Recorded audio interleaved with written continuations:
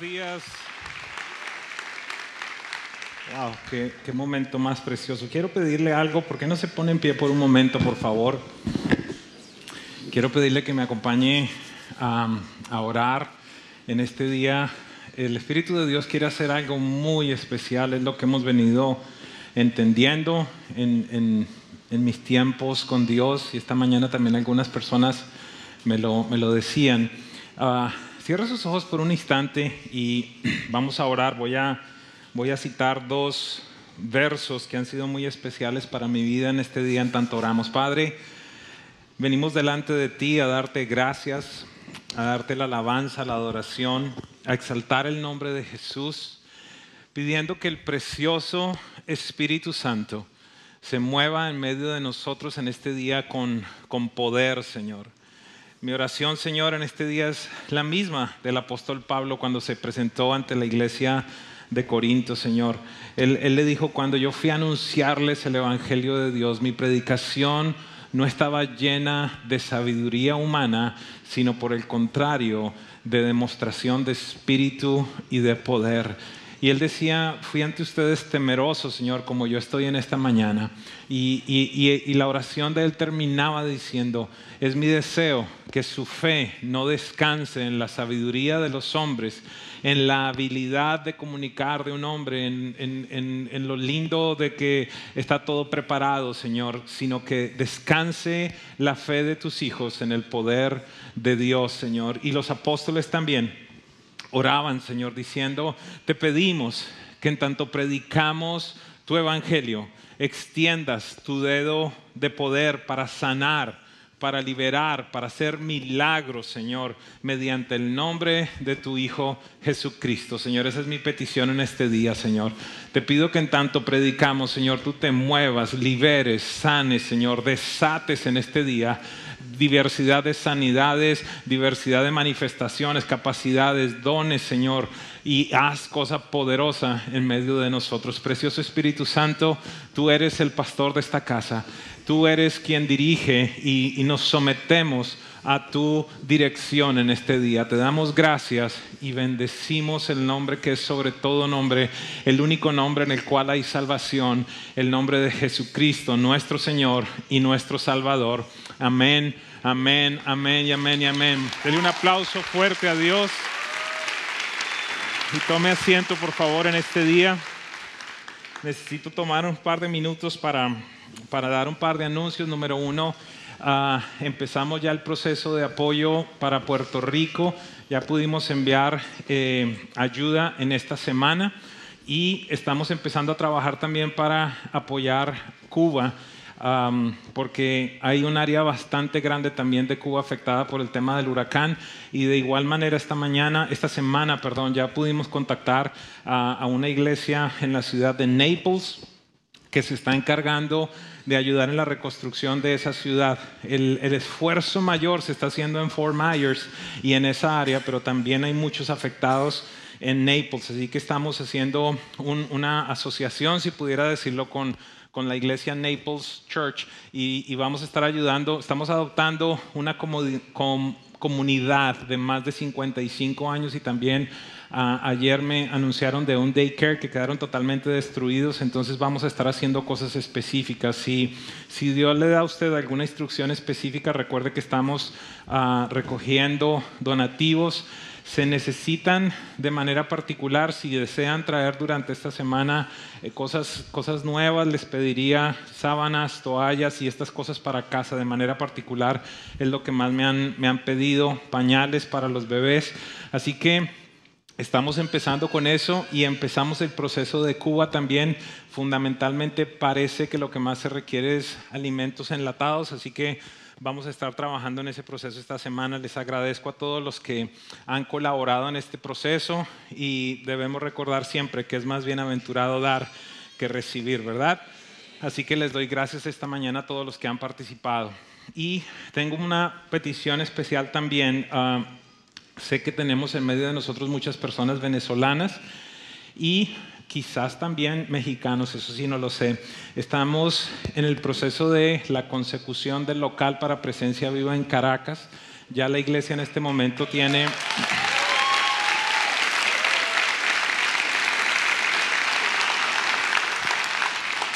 Ya están teniendo entre 25 a 35 personas cada fin de semana, ya ha venido creciendo de manera rápida y necesitamos ubicar entonces un local allí en Caracas por si acaso hay alguien que sepa, que tenga contactos, y de igual manera en Ciudad de México. En Ciudad de México la congregación ya tiene 25 personas que están visitando constantemente y hay un buen, hablo comillas, un buen problema en los dos países, y es que nos piden tener un lugar dedicado al culto público, como lo llaman, de 100% del tiempo, para entonces poder legalizar la corporación y la iglesia como tal. Así que les decía a los pastores, no se preocupen, ese no es un problema. Qué bueno que desde el principio vamos a tener un edificio dedicado a eso. Así que les pido el favor que me ayuden a orar. Y de nuevo, si hay alguien que conozca o que tenga alguna opción, Ciudad de México y Caracas, les agradezco mucho su colaboración. ¿Está bien? Están emocionados, ¿verdad? Uy, se nota, está bien. Vamos a darle un fuerte aplauso a Dios.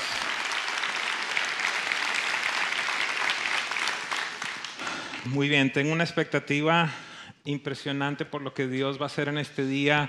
Hemos recibido tantos testimonios de lo que hizo en la primera enseñanza del domingo pasado. Si usted está llegando en este día, quiero pedirle que trate de suscribirse al canal de YouTube, descargue también la aplicación de Presencia Viva y vamos a poder estar allí en contacto con todo lo que Dios está haciendo. En este día yo quiero compartir con ustedes respecto a una afirmación que Jesús hizo, que yo creo que los discípulos no comprendieron en ese momento y que, para ser honesto, muchos de nosotros aún no comprendemos. Y el pastor Gio nos hablaba de esa declaración que hizo Jesús: les conviene que yo me vaya. Y no sé, de nuevo, no sé si en medio de nosotros hay algunos que de pronto aún no comprendemos por qué Jesús dijo eso. Así que quiero traer 3 puntos bastante sencillos, pero no quiere decir que no sean profundos. Y creo que el proceso que va a hacer el Espíritu Santo el día de hoy es que nos va a llevar en crecimiento, en el deseo y en el anhelo por tener una relación con el Espíritu Santo. Así que gracias, Señor, por contestar desde el cielo con eso. Amén. Muy bien.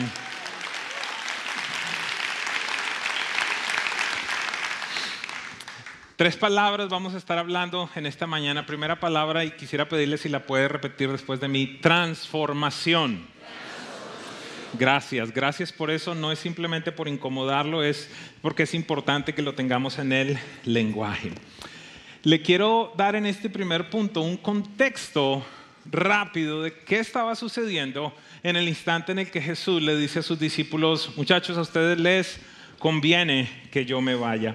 La palabra nos da testimonio claro de lo que Jesús había hecho en la vida de sus discípulos. Si usted ha tenido un mentor en su vida, si usted ha tenido un pastor en su vida, por favor traiga ese nombre en este instante a su mente. Yo no comprendía esta noche que estaba orando para volver a estudiar la enseñanza. No comprendía muy bien, y se lo decía ayer a mi esposa en tanto manejaba. He estado extrañando tanto esta semana al pastor Silva y comprendía por qué razón. Me puse a ver fotos, me puse a ver videos un día que lo trajimos con los jóvenes y lavamos sus pies. Para aquellos que no saben de qué estoy hablando, el pastor Silva fue nuestro pastor por muchísimos años, lo conocimos por más de 20 y tantos años. El año pasado partió a estar con papá después de cumplir 94 años y 74 años en el ministerio. Una vida, un testimonio impresionante, una sabiduría impresionante. Yo simplemente lo llamaba para escucharle. Y mucho de lo que ustedes pueden disfrutar en este día de mí está marcado por lo que él hizo en mi vida. Dejó una marca permanente. Y si usted tiene una persona como esa a nivel espiritual, piense en esa persona por un momento. Y si tal vez usted dice: bueno, la verdad es que no, yo nunca he tenido un mentor, un discípulo, piense en su papá, en su mamá, en su abuelo, en su tío, aquella persona que ha dejado una marca muy grande en su vida. ¿Y por qué lo digo de esta manera? Porque de alguna forma quisiera tratar de que dimensionáramos esas palabras de Jesús en la vida de sus discípulos. Ellos habían venido de trasfondos muy diferentes. Cada uno tenía una historia muy diferente. Algunos, por ejemplo, esto posiblemente muchos no lo saben, algunos quizás sí. Por ejemplo, Mateo. Mateo era un recaudador de impuestos, el tipo era del IRS, imagínense. Pero de esos del IRS que son malosos, ¿verdad? ¿A qué me refiero? Espero que no haya nadie acá que sea del IRS. Me caen bien, no tengo problema, pago mis impuestos. Pero el punto, ¿cuál es? El punto es que este era un judío que le cobraba impuestos a sus hermanos judíos para el gobierno romano. Los odiaban, los detestaban. Era entonces un cobrador de impuestos para su propia nación. Pedro y Andrés fueron llamados al ministerio posiblemente en el mejor momento de su negocio. ¿Por qué razón?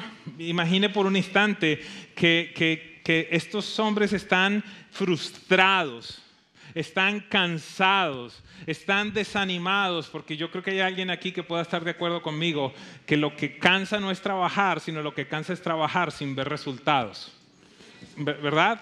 Y entonces tienen un encuentro en el cual llegan en la mañana después de estar tratando de pescar toda la noche. Ellos dos eran pescadores y no habían tenido ningún tipo de resultado. Empresario, sería como posiblemente que usted haga una inversión para hacer un viaje a visitar 3 o 4 países, regrese a casa a su esposa o su esposo le diga: hey, ¿qué tal te fue? ¿Qué tanto vendiste? Nada. Viajé a Nicaragua, a Guatemala, por todo Centroamérica, me reuní con todos mis clientes, hice todo lo que siempre hago y ni una sola orden de compra pude traer. De alguna manera ellos estaban así porque Pedro le dice a Jesús: Señor, he estado toda la noche pescando y no ha sucedido nada. Y por una instrucción de Jesús las cosas cambian de una manera dramática. Ahora está en el mejor momento financiero, porque dice que no tan solo se llenó su barca, sino que tuvieron que llamar a otra barca. ¿Para qué? Para que pudieran contener toda la pesca en el instante en el que está la mejor facturación, las mejores utilidades. Todo va bien en el negocio ahora. Jesús le dice: renuncia y vente conmigo. By the way, y tu hermano también. Seguramente entonces estaban en un tiempo de seguridad económica. Pudiéramos hablar un poquitito de Simón el Celote. Si usted no lo sabe, este pertenecía a una secta que eran extremistas, es decir, eran de estos radicales, medio guerrillero. De verdad. Pudiéramos hablar de Juan, Jacobo, hombres con una profunda raíz de ira. Tanta era la ira que tenían que en determinado momento no lo reciben en un pueblo y vienen donde Jesús. Más adelante se lo voy a compartir y le dicen: Señor, ¿quieres que hagamos descender fuego del cielo y acabemos con toda esta gente? Ellos no tenían problema de mal genio, ¿verdad? Lo que le quiero decir es que eran hombres iracundos, otros celosos, otros pesimistas. Algún día hice una prédica de Tomás y si algún día usted lo quiere revisar, todas las apariciones de Tomás en los evangelios son para malas noticias y para pesimismo. Impresionante. Otros entonces estaban peleando en todo tiempo para ver cuál era el mayor de ellos. Lo que le quiero decir de manera particular a los líderes de grupo de conexión es que el grupo de Jesús era un grupo de conexión normal. Y algunos de los líderes dicen: amén, así es. Para aquellos que quieran profundizar, en tanto preparaba esta enseñanza, recordé este libro de John MacArthur que se llama 12 hombres comunes y corrientes. Y hace un análisis de la naturaleza humana de cada uno de estos hombres. Va a estar allá afuera. Y también mandé pedir varios libros especiales sobre el Espíritu Santo para los que quieran profundizar aún más en el conocimiento. Entonces, el punto es que estos hombres venían con un trasfondo y no era el mejor trasfondo. Y esta mañana hay alguno que se puede identificar con eso. Hay alguno que puede venir de la cárcel, de la prostitución, de adulterio, de pecado, de una vida No tan solo estoy diciendo es que tuviste que ser un asesino, el hombre más malo. No, todos y cada uno de nosotros tenemos un trasfondo. ¿Y alguien me puede decir algo? ¿O hay alguno que no? Recuerdo en este momento un cristiano bastante famoso que lo estaban entrevistando. Y la periodista era muy incisiva y ella de alguna manera no le había gustado mucho que él dejara la religión tradicional y se convirtiera al cristianismo. Y en un momento esta mujer le dice, bueno, explícame, ¿cuál es la gran diferencia con que ahora no seas católico sino seas cristiano? Y este hombre dijo una respuesta que siempre me ha estremecido. Él dijo, mira, muy sencillo, si yo fuera católico, mi pasado sería mi gran secreto, pero ahora como creyente, mi pasado es mi gran testimonio. Desde allí Dios te trajo, yo no sé cuál es tu historia, pero hombres comunes y corrientes que fueron llenos del Espíritu Santo pudieron transformar el mundo. Esa es esperanza para ti y para mí. Mire, Lucas 10:17 nos dice que en los versículos anteriores nos dice que Jesús los envió de dos en dos, les dio autoridad. Y el verso 17 dice, cuando los 72 regresaron, dijeron contentos, Señor, hasta los demonios se nos someten en tu nombre. Esto no se había visto en Israel. Lucas 9:54 les hablaba al respecto. Dice lo siguiente, cuando los discípulos Jacobo y Juan vieron esto, le preguntaron, Señor, yo quiero ver esta escena yo no sé en el cielo qué será, 8K, 32K, 40, yo no sé cuánto será, pero yo quiero, Padre, ¿me dejas ver una repetición de esa escena, por favor? Esa y cuando viene la mamá a decirle, Señor, ¿será que mis dos hijos se pueden sentar en tu reino a la izquierda y a la derecha? Imagínense los dos tipos ahí detrás. Gracias, mami. Yo quiero ver esa escena. Y le preguntaron, Señor, ¿quieres que hagamos caer fuego del cielo para que los destruya? O sea, estos tipos iracundos, pescadores, seguramente malolientes, ahora siendo usados de una manera impresionante. Miren lo que los mismos gobernantes decían de ellos. Hechos 4:13 dice, los gobernantes al ver la osadía, está hablando de Pedro y de Juan, al ver la osadía con que hablaban Pedro y Juan, ojo, y al darse cuenta de que eran gente sin estudios ni preparación, quedaron asombrados y reconocieron que habían estado con Jesús. La pregunta es, ¿será que la gente reconoce que hemos estado con Jesús a pesar de que no tengamos el título de teología o el doctorado o la universidad? Se te tiene que notar. Así que lo primero que necesito enfatizar es que la vida de estos hombres había sido cambiada de una manera dramática. Cada persona que tuvo encuentros con Jesús tuvieron un cambio dramático. Vinieron leprosos, salieron sanos. Vinieron mudos, salieron escuchando y hablando. Algunos los trajeron muertos. Hubo un cambio fundamental, hubo un cambio dramático, y en la vida de cada uno de estos hombres también ocurrió lo mismo. Y quiero hacer un énfasis muy grande. ¿Por qué razón? Porque no era cualquier persona la que le estaba diciendo a esta gente transformada, te conviene que yo me vaya. Espero tener su atención. En esencia necesitamos entender que somos transformados por Dios para ser usados. No te quedes con tu historia para ti solo, compártela. Yo le he dicho muchas veces a esta iglesia y lo repito el día de hoy, el poder tuyo está en tu historia. El poder tuyo está en decirle a la gente, mira lo que Dios hizo conmigo. Si lo hizo conmigo, también lo puede hacer contigo. Y yo quiero saber si hay alguien que está dispuesto a eso. Primera palabra el día de hoy, transformación. Segunda palabra, advertencia. Jesús les hizo una advertencia. Jesús está empezando a despedir allí. Estos son unos capítulos que son algo tristes, pero a la vez lleno de una expectativa gigantesca. Como que hay malas noticias, pero hay buenas noticias. Como que hay algo de tristeza, pero hay alegría. Es allí una mezcla. ¿Por qué razón? Porque Jesús está a punto, a pocas horas de empezar a padecer al ser falsamente acusado. Pronto sería enjuiciado y condenado a muerte. Y les empieza a decir allí en estos capítulos, si usted quiere ir a leer Juan 11 en adelante, precioso. Pero en el capítulo 15 está teniendo una conversación y le empieza a decir cosas a sus discípulos que no son muy alentadoras. Miren lo que le dice en el versículo 18 y 19 de Juan 15. Jesús, hablándole a sus discípulos, les dice: si el mundo los aborrece, tengan presentes que que antes que a ustedes me aborreció a mí. Si en el mundo los critican, si en el mundo los persiguen, no se preocupe, ya pasó primero conmigo. Si fueran del mundo, el mundo los querría como a los suyos, pero ustedes no son del mundo, sino que yo los he escogido de entre el mundo.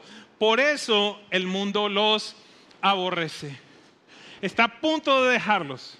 Está a punto de irse. Está en este contexto cuando les está diciendo: a ustedes les conviene que yo me vaya, pero les empieza a decir: uy, a ustedes los van a odiar tanto como a mí. De alguna manera le está diciendo: lo que voy a vivir yo, posiblemente lo van a vivir ustedes. Esto no es alentador, esto es una advertencia difícil. Yo no sé si usted piensa que era sencillo para ellos escuchar esto. En el capítulo 16, versículo 1 al 4, les dice lo siguiente: todo esto les he dicho para que no flaquee su fe. Les he dado todas estas advertencias, les he dado todas estas malas noticias para que no flaquee su fe. By the way, los expulsarán de las sinagogas. Y hasta viene el día que cualquiera que los mate pensará que está prestando un servicio a Dios. Imagínense esa reunión a la que los llama Jesús. Muchachos, les tengo noticias importantes, por favor vengan.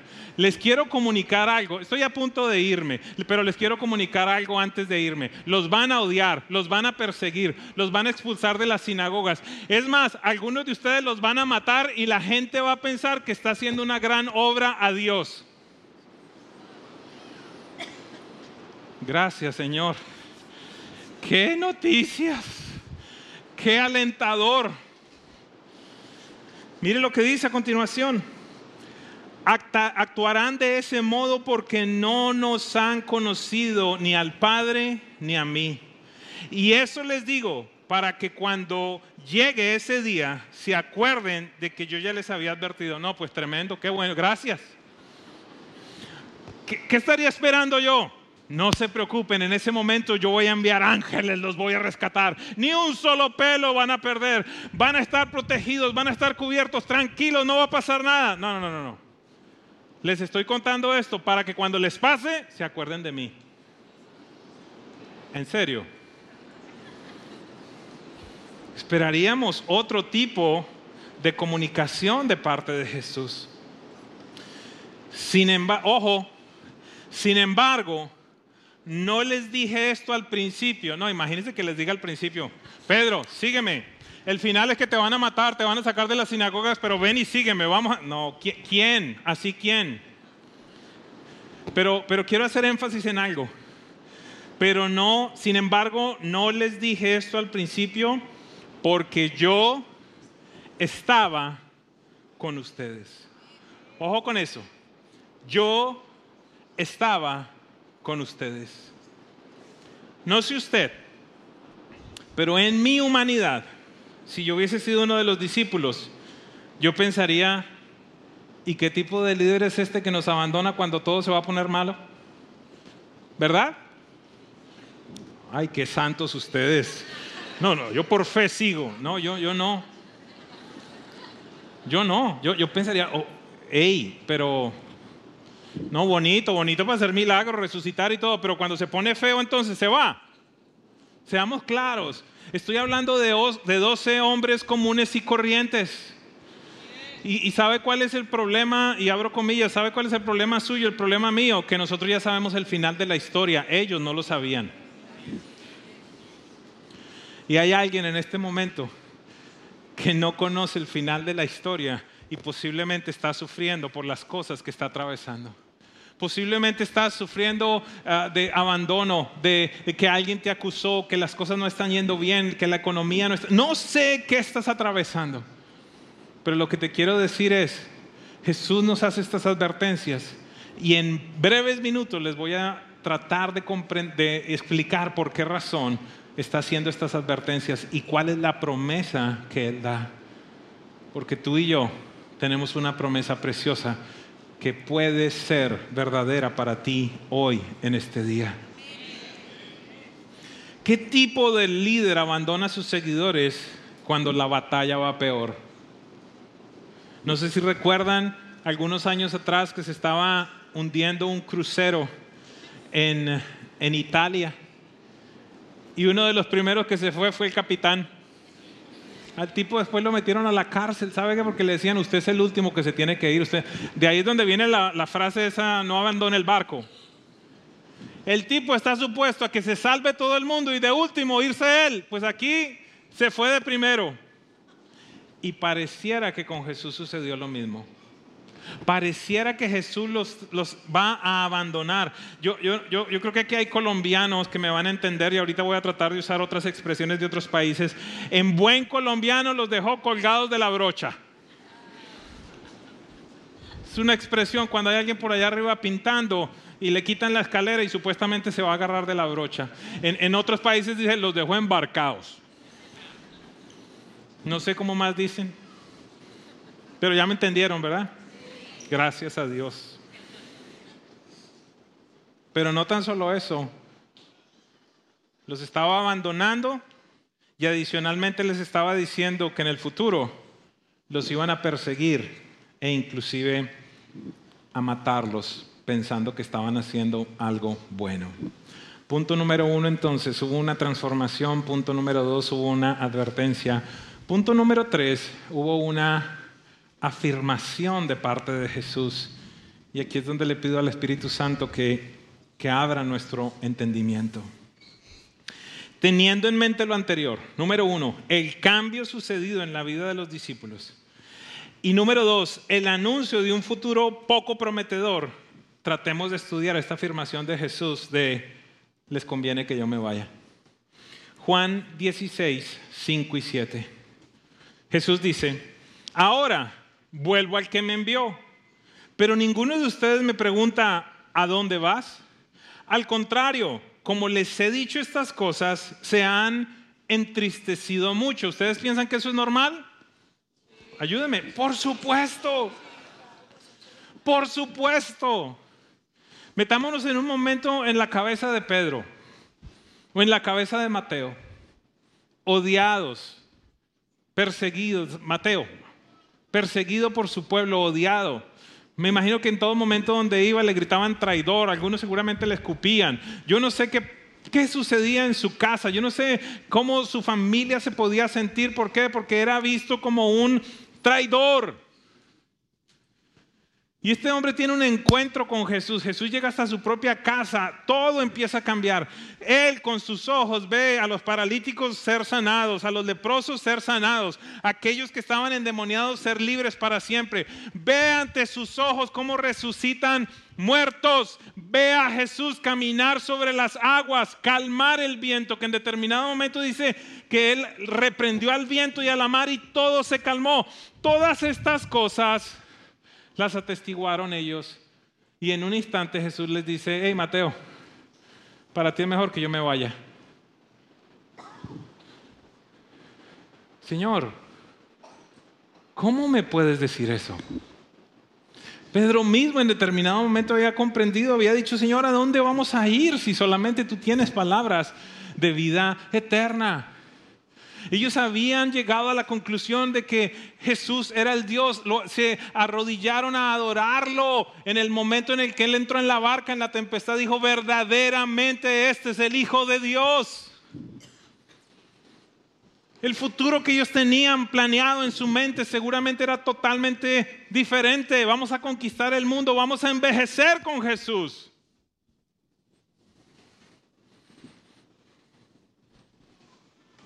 Y Jesús les dice, al contrario, como les he dicho estas cosas, se han entristecido. Por favor, comprenda lo que ellos estaban viviendo. Una de las pérdidas, o la pérdida, imagínense perder a Jesús. Verso 7, pero les digo la verdad.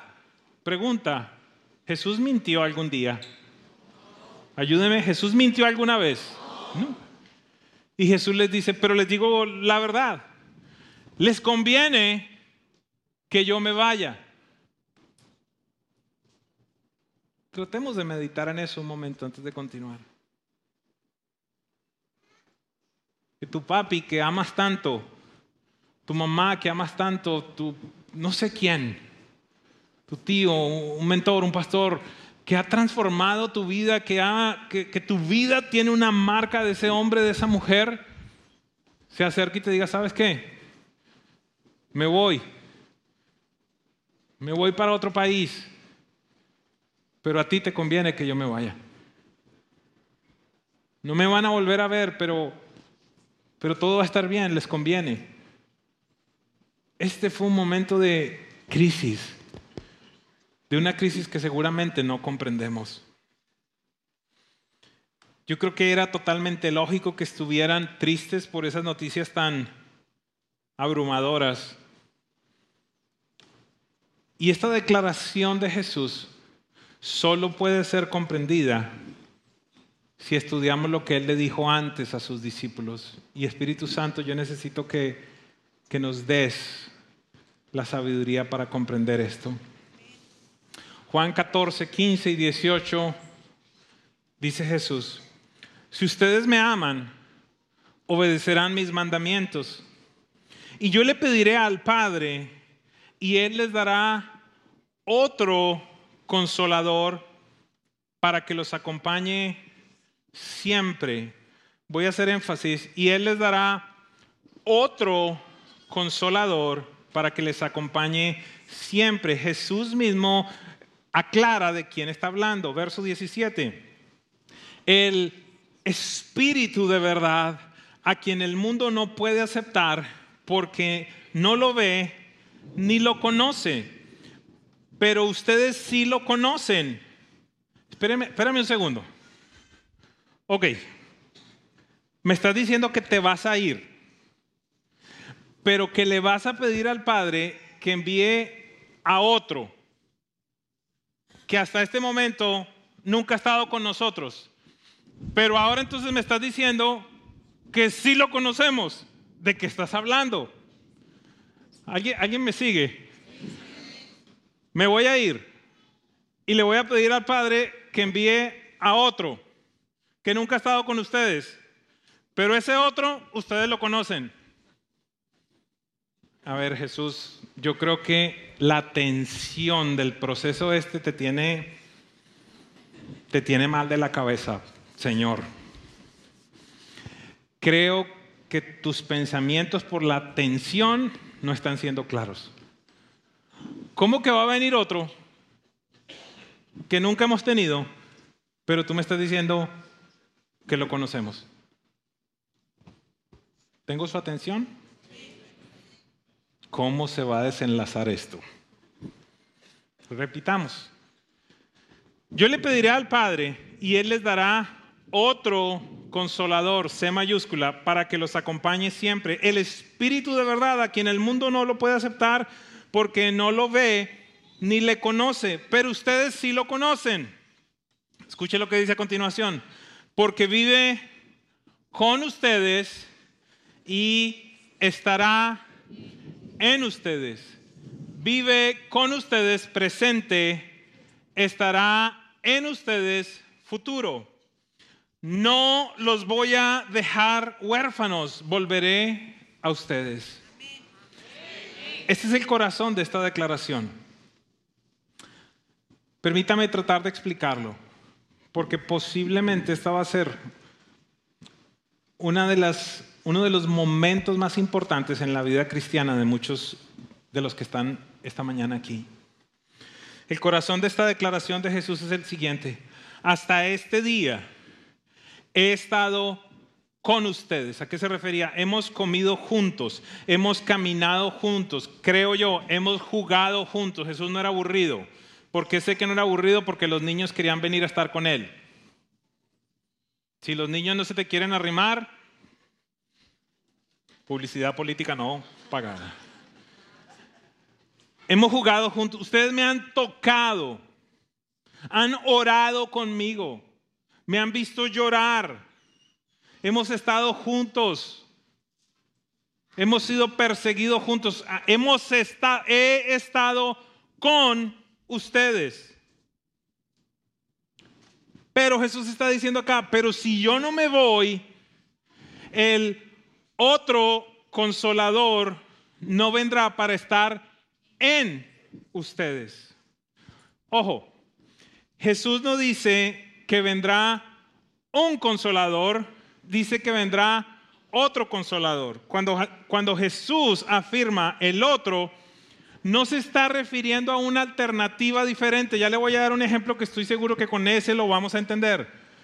Está hablando de una persona igual. Mire, tratemos de ver esto. Yo tengo conmigo un vaso con agua. Lo tengo a mi lado, está conmigo. Pero esto no es lo mismo a esto.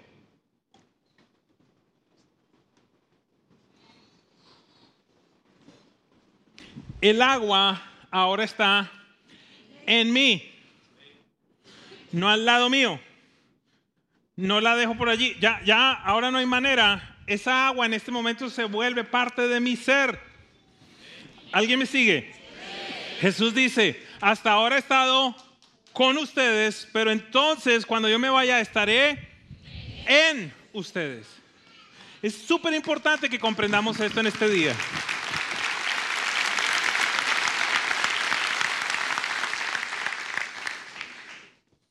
Pero necesito hacer una aclaración súper importante.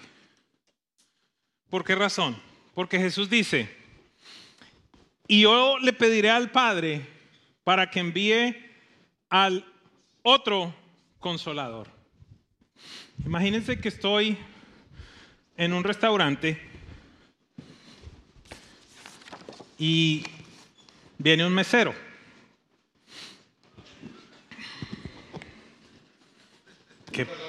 Hola, ¿cómo estás? Venezolano, ¿verdad? Con todo honor. Muy bien. ¿Qué le puedo servir? Muy bien. Mira, ¿tienes jugo de manzana? Tenemos jugo de manzana. ¿Qué otro jugo tienes? Tenemos fruit punch, limonada, jugo de manzana, agua, té frío, lo que usted quiera. Ok. ¿Yo qué pedí? ¿Me puedes dar un jugo de manzana, por Con mucho favor? gusto. Jugo de manzana sale. A este le va bien, por si acaso, ¿verdad? No, mira la pinta que tiene de... ¿Jugo de manzana? Sí, me ayuda. Ya. Muchas gracias. Entonces yo me senté, le pregunté si tenía un jugo de manzana. ¿Y qué le pregunté? ¿Qué otro tiene? ¿Qué otro tiene? Le estoy preguntando qué otro tipo de jugo tiene. Me dice de fresa, de mandarina, me dijo un montón de cosas. Porque le estoy preguntando qué otro tiene. ¿Estamos claros hasta allí? Vamos a probar si quedó bueno esto.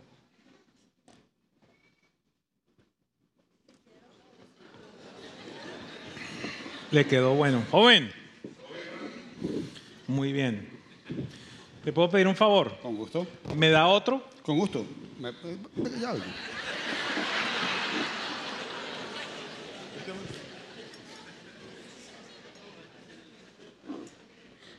Viene el otro. Si llega. No te vas a caer. Man. Muy bien. Muchas gracias. Muchas gracias. Manzana, ¿verdad? Manzana, sí. Ok. Ojo. Cuando Jesús dice, voy a pedir al Padre para que les envíe otro consolador, no está hablando de jugo de fresa, mandarina, mango, tomate. Está hablando de, ya me tomé el primero, ¿me da otro, por favor?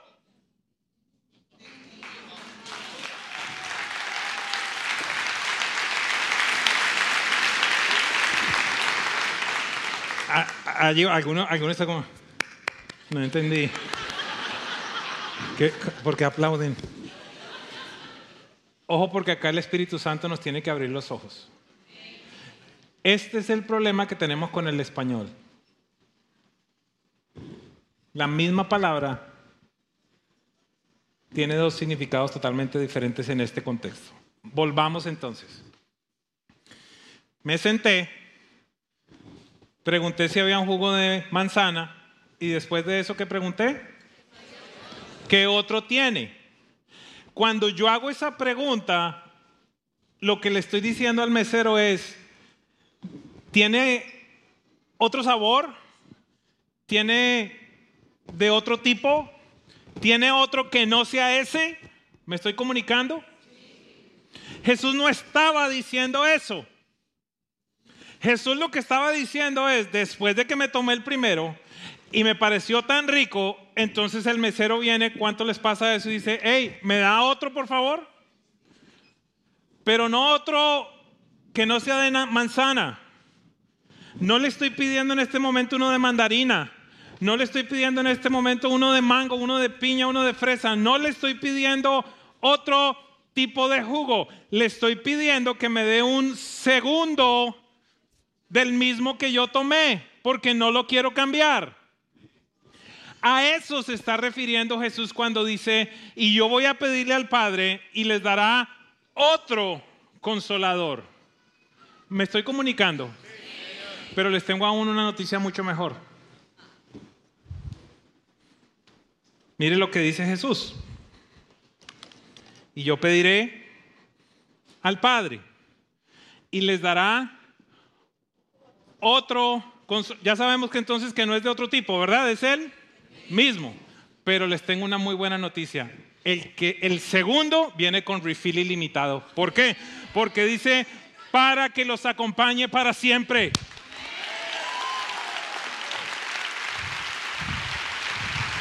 ¡Wow! ¡Wow! Esto es tremendo. Porque yo no sé si a usted le gusta ir a algún lugar donde tienen refill. Mire, eso en nuestros países no existe. Esa revelación no ha llegado a Colombia ni a Venezuela. Tampoco la revelación de los vasos grandes. Allá le sirven a uno en un vasito así. Las servilletas son así de grandes. Los jabones en los hoteles son así una... Imagínense yo lavándome. Ay, Padre mío. Como 7 jabones para enjabonarme todo con lo grande que soy. Estoy exagerando. Jesús no estaba prometiendo otro parecido a él, medio como similar. No. Jesús lo que les está diciendo es, permítame decirlo de esta manera, siéntense a la mesa y de este vino delicioso y hermoso que ustedes han podido beber, el Padre les va a enviar otro, pero que viene de manera ilimitada. Ahora mismo yo me tengo que ir, pero el otro, que es igual que yo, va a estar con ustedes para siempre. Y esa es la realidad que todo ser humano que ha recibido a Jesucristo como Señor y Salvador debe experimentar en este día.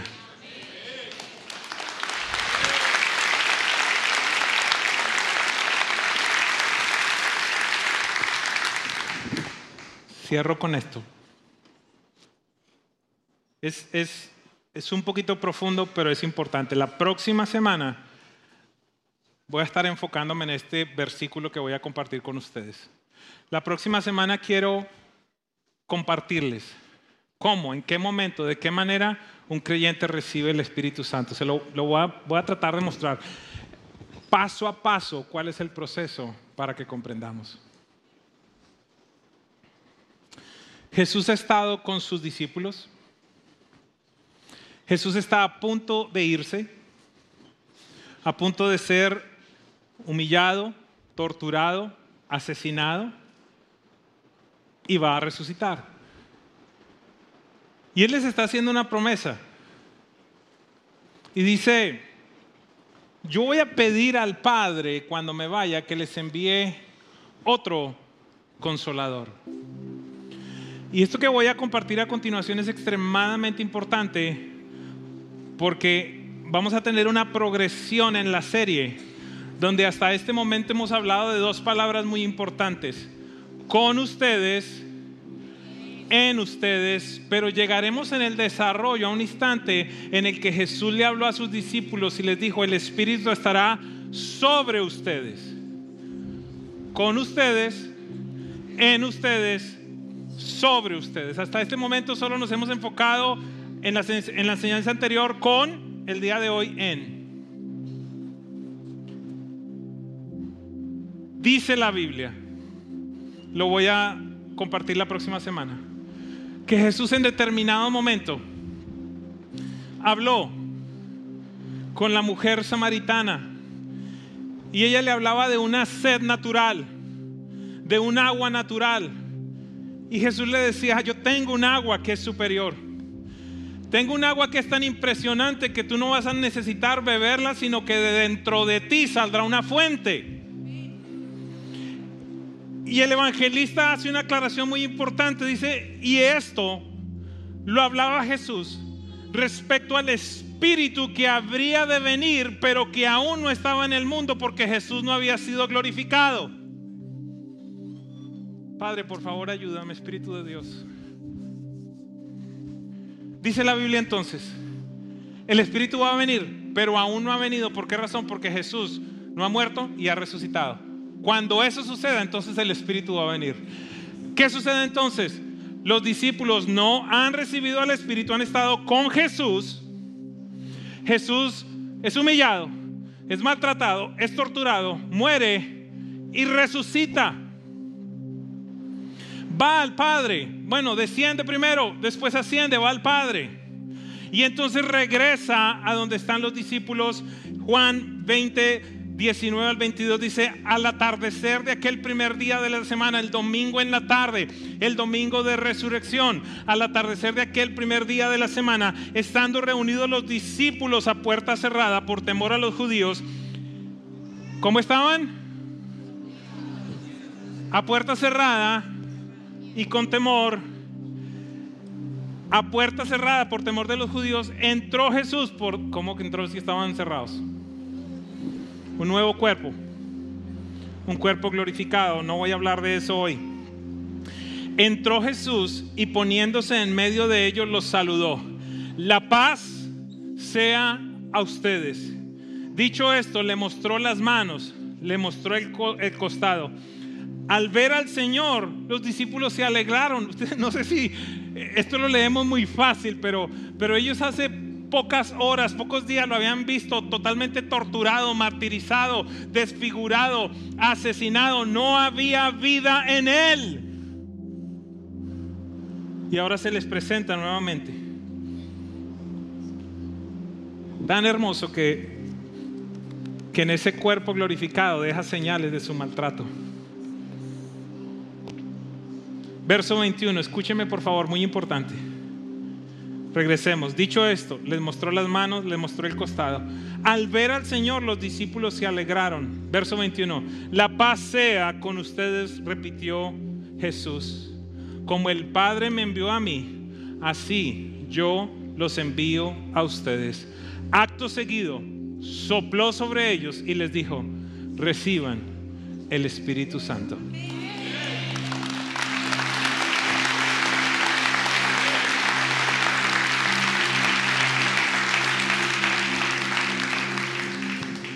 Yo no los voy a dejar solos.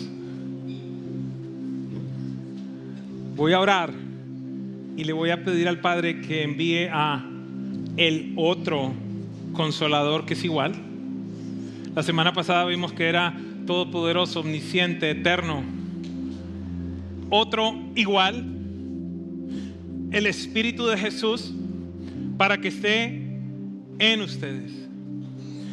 Permítame decirlo de esta manera. Y es simplemente para que lo comprendamos. La próxima semana lo voy a explicar. Este es el momento en el que los discípulos, si lo pudiera decir de alguna manera, responden al llamado de salvación un domingo en la mañana y dicen: yo te reconozco como mi Señor, como mi Salvador, a partir de este momento quiero pedirte que vengas a morar dentro de mí. En el instante en el que tú haces una decisión verdadera como esa, lo que muchas personas llaman una profesión de fe, lo que la Biblia llama un nuevo nacimiento, el día en el que tú comprendes: necesito de un Salvador porque soy un pecador, estoy separado de Dios, mis pecados me han alejado de Dios, pero he entendido el día de hoy que Jesús vino a la tierra, que es perfecto, que es el Hijo de Dios, que nació de una virgen, que vivió una vida libre de pecado y que por amor a mí se sacrificó en la cruz del Calvario para pagar mis pecados. El instante en el que tú comprendes eso y le dices: yo me arrepiento, te pido perdón por todos los pecados, te necesito en mi vida, el día de hoy yo te recibo como mi Señor, como mi Salvador. Permítame decirlo, es como si del cielo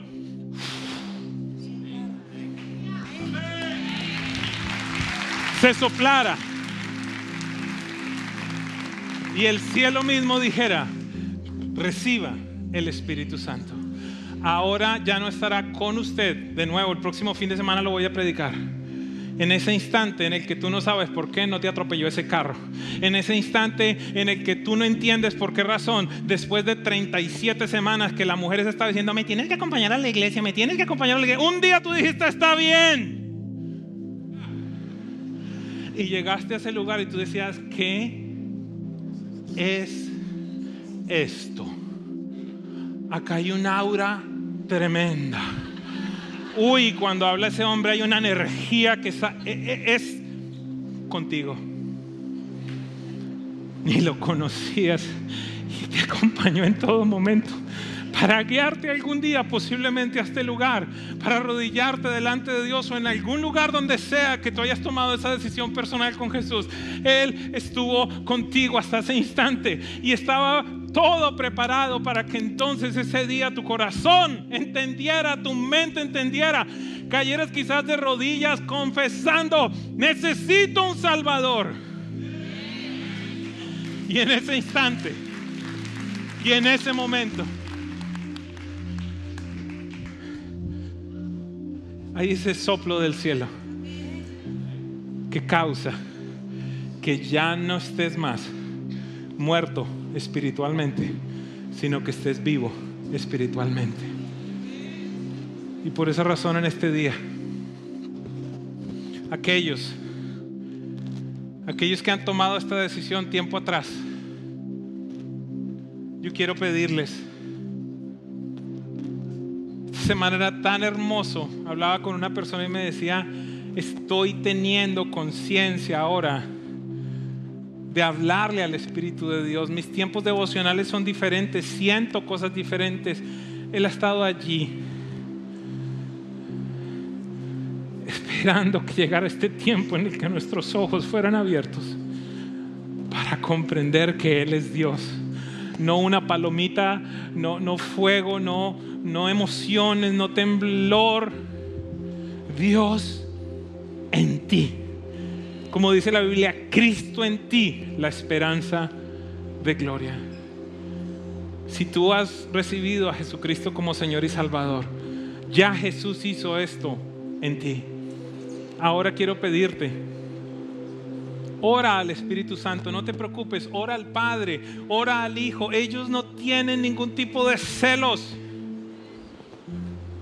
Pide la dirección del Espíritu Santo. Los discípulos lo dijeron, los discípulos lo hicieron. Romanos 8:14 dice que todos los que son guiados por el Espíritu de Dios, los tales son hijos de Dios.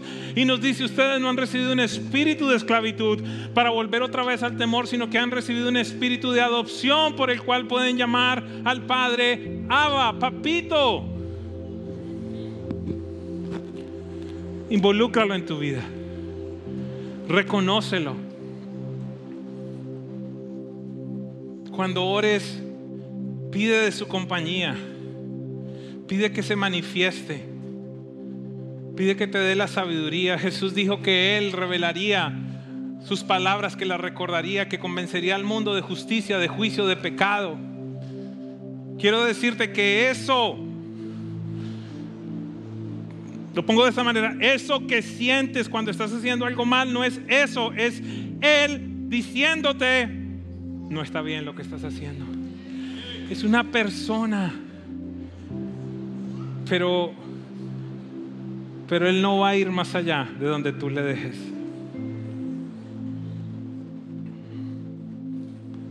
Y Él puede ser real para ti. Invítalo a tus decisiones. Invítalo en el momento en el que estás planeando. Quizás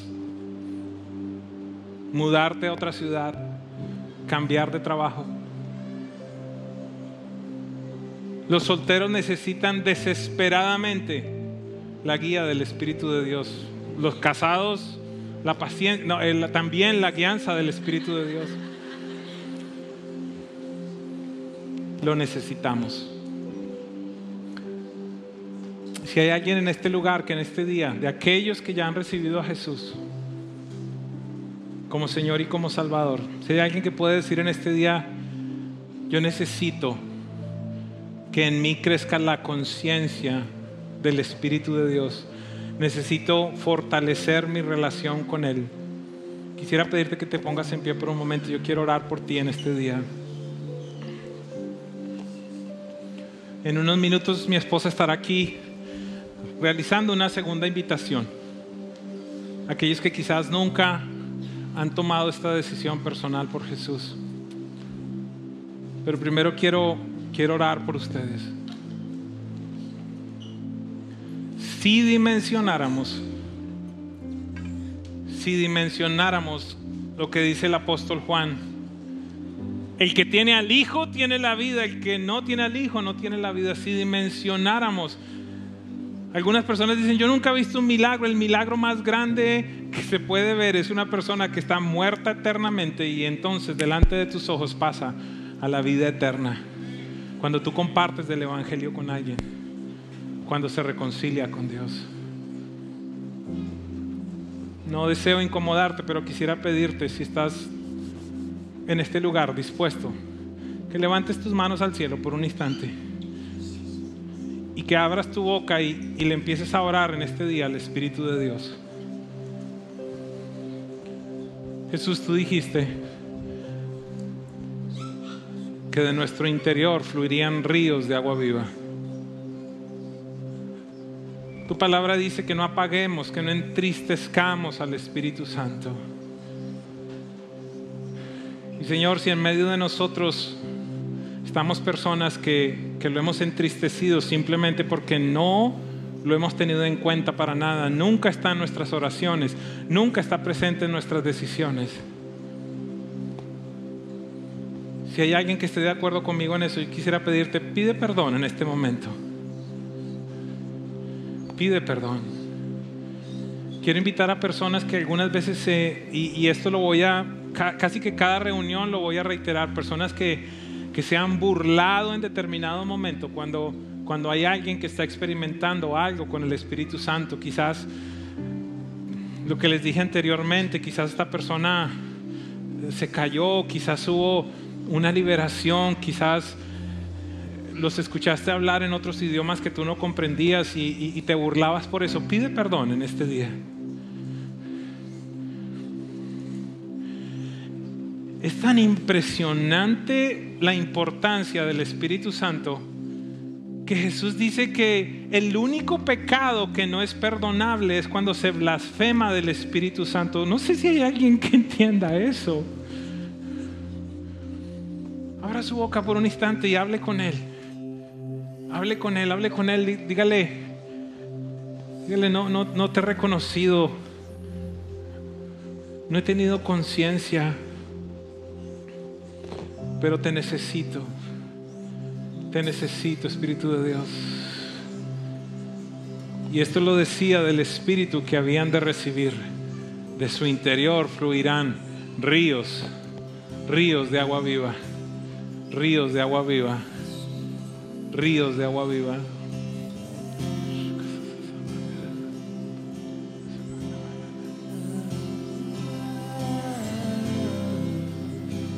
Muévete, Espíritu Santo. Que el cielo descienda en medio de nosotros, Señor. Extiende tu dedo de poder. milagros, prodigios, Señor. Llena en este momento.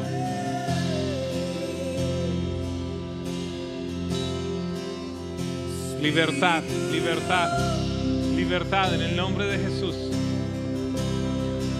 Hablo a cualquier cuerpo enfermo, declarando que el Espíritu de Dios se mueve, que Él extiende su dedo de poder y sana en este día.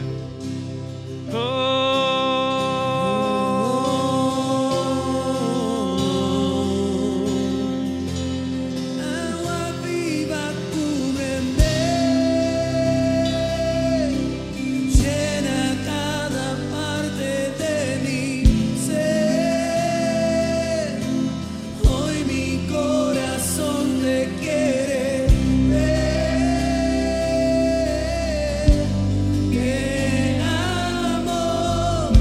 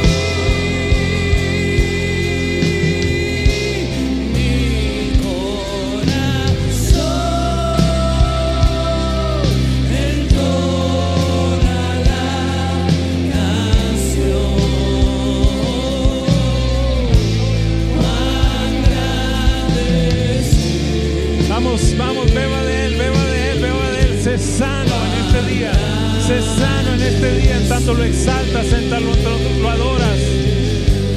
Mi corazón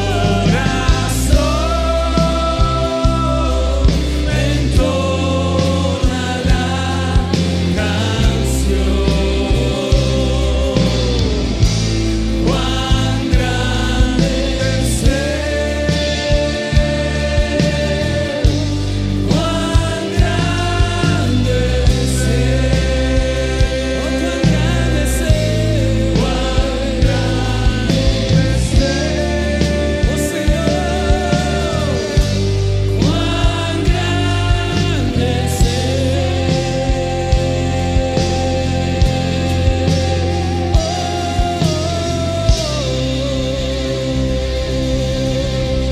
Exaltarlo.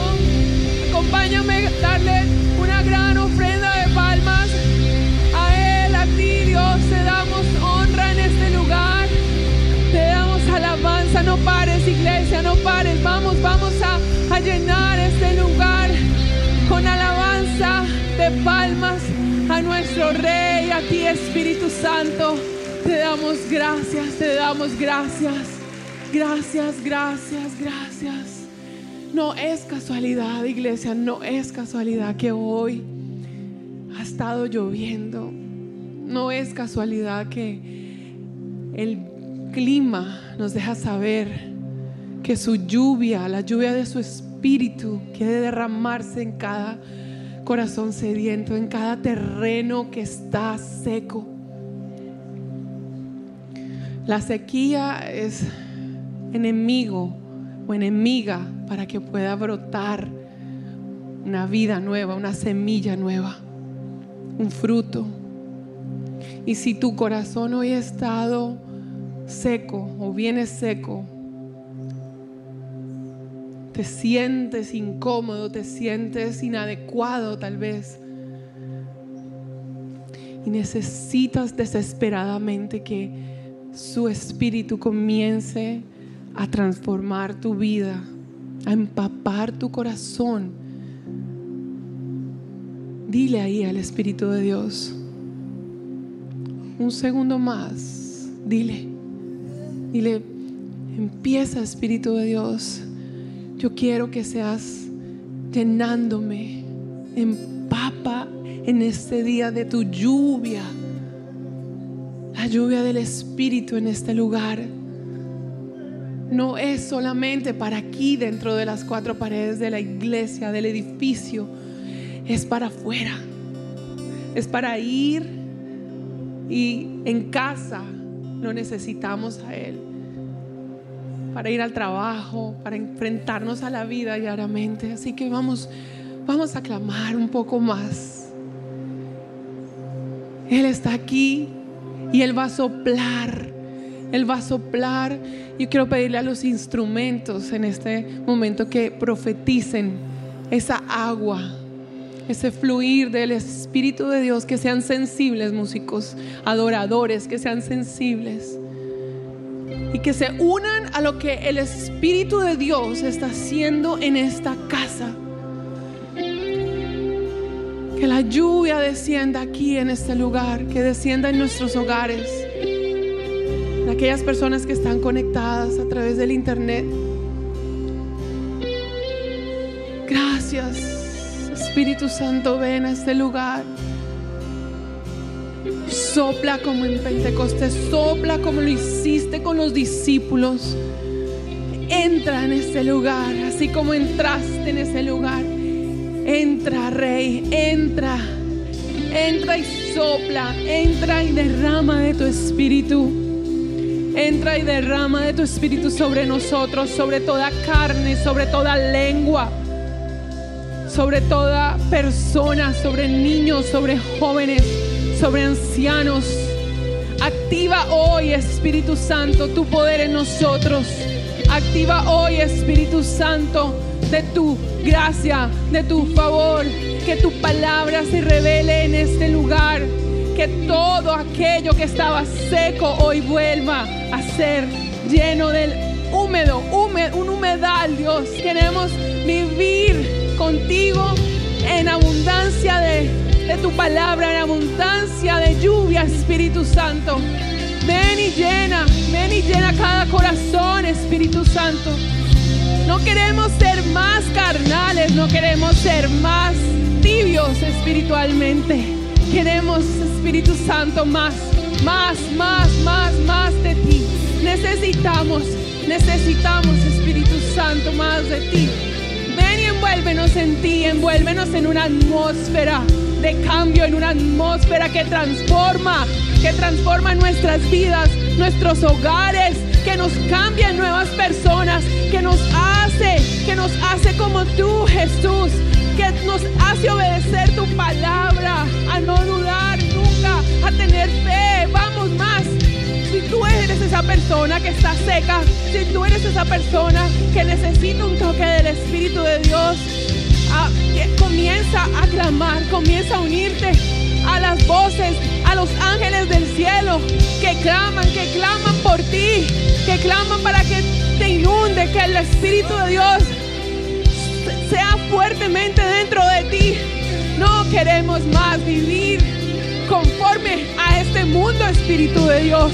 Queremos más de ti. Ven, fluye dentro de nosotros, Espíritu Santo, y transfórmanos, que seamos una generación conocida, Dios, porque vivimos en el Espíritu y no andamos en los deseos de la carne, sino que somos cristianos de verdad, hijos de verdad, que te honran, que te aman, que creen, Dios, que son buenos padres, que somos buenos hijos, que somos buenos en todo lo que hacemos, Dios.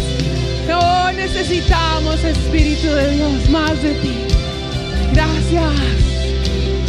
Bendito Dios, te necesitamos, te necesitamos. Ven y desciende en este lugar. Gracias, gracias, gracias. Poder del Espíritu.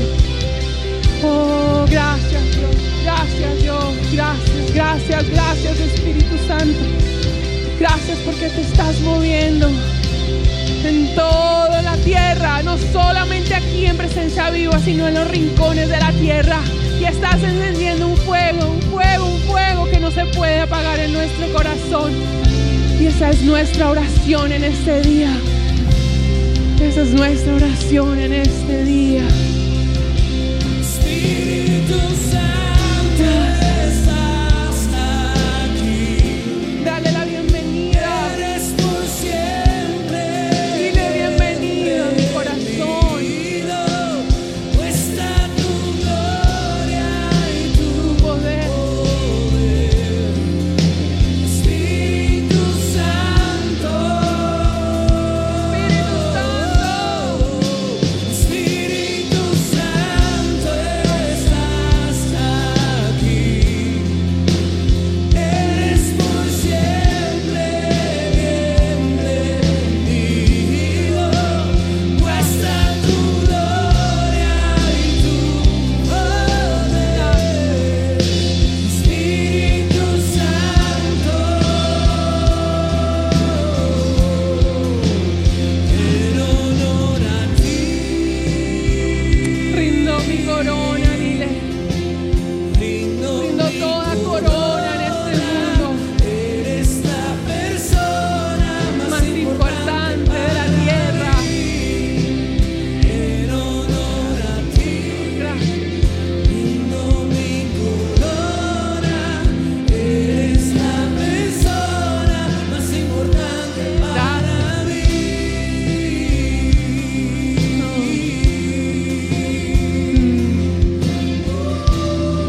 Gracias. Yo quiero preguntarle algo a la iglesia. Quiero ser directa, muy directa. No me voy a ir con rodeos. ¿Hay alguna persona aquí que nunca le ha abierto su corazón a Jesús? Que nunca ha tomado la decisión de entregarle a Cristo su vida. Que nunca ha abierto su boca y ha confesado que necesita de Jesús para ser lleno en este día, no solamente del Espíritu, sino tener salvación y vida eterna. ¿Me puede levantar su mano si hay una persona, 2, 3, no sé? ¿Hay alguien en este lugar? ¿Hay alguna mano que se levanta? Entiendo entonces que todos y cada uno de los que estamos en este lugar estamos llenos de Jesús, estamos llenos de su Espíritu. Entonces, nuestra encomienda, iglesia, es a salir de este lugar ahora cuando escampe e ir a conquistar, a seguir conquistando, a seguir ganando personas para el reino de los cielos. Este poder que nos enviste es para eso y para mucho más, pero entre las cosas importantes, para dar a conocer a más personas de Jesucristo. Que el Señor te bendiga, presencia viva, que el Señor te guarde, que el Señor Todopoderoso, su Espíritu sople sobre ti, que esta sea una semana donde más que nunca le conoces, es que esta sea una semana donde le escuchas, que tu voz, su voz sea sensible y susurre a tus oídos. Que tengas una semana maravillosa. Nos vemos el próximo domingo aquí en casita. Les amamos, les bendecimos. Dios les guarde. Hasta luego. Y ahí ustedes ahí en casita, reunidos con nosotros, donde quiera que se encuentren, en cualquier lugar del mundo, queremos darte las gracias también por estar conectados con nosotros.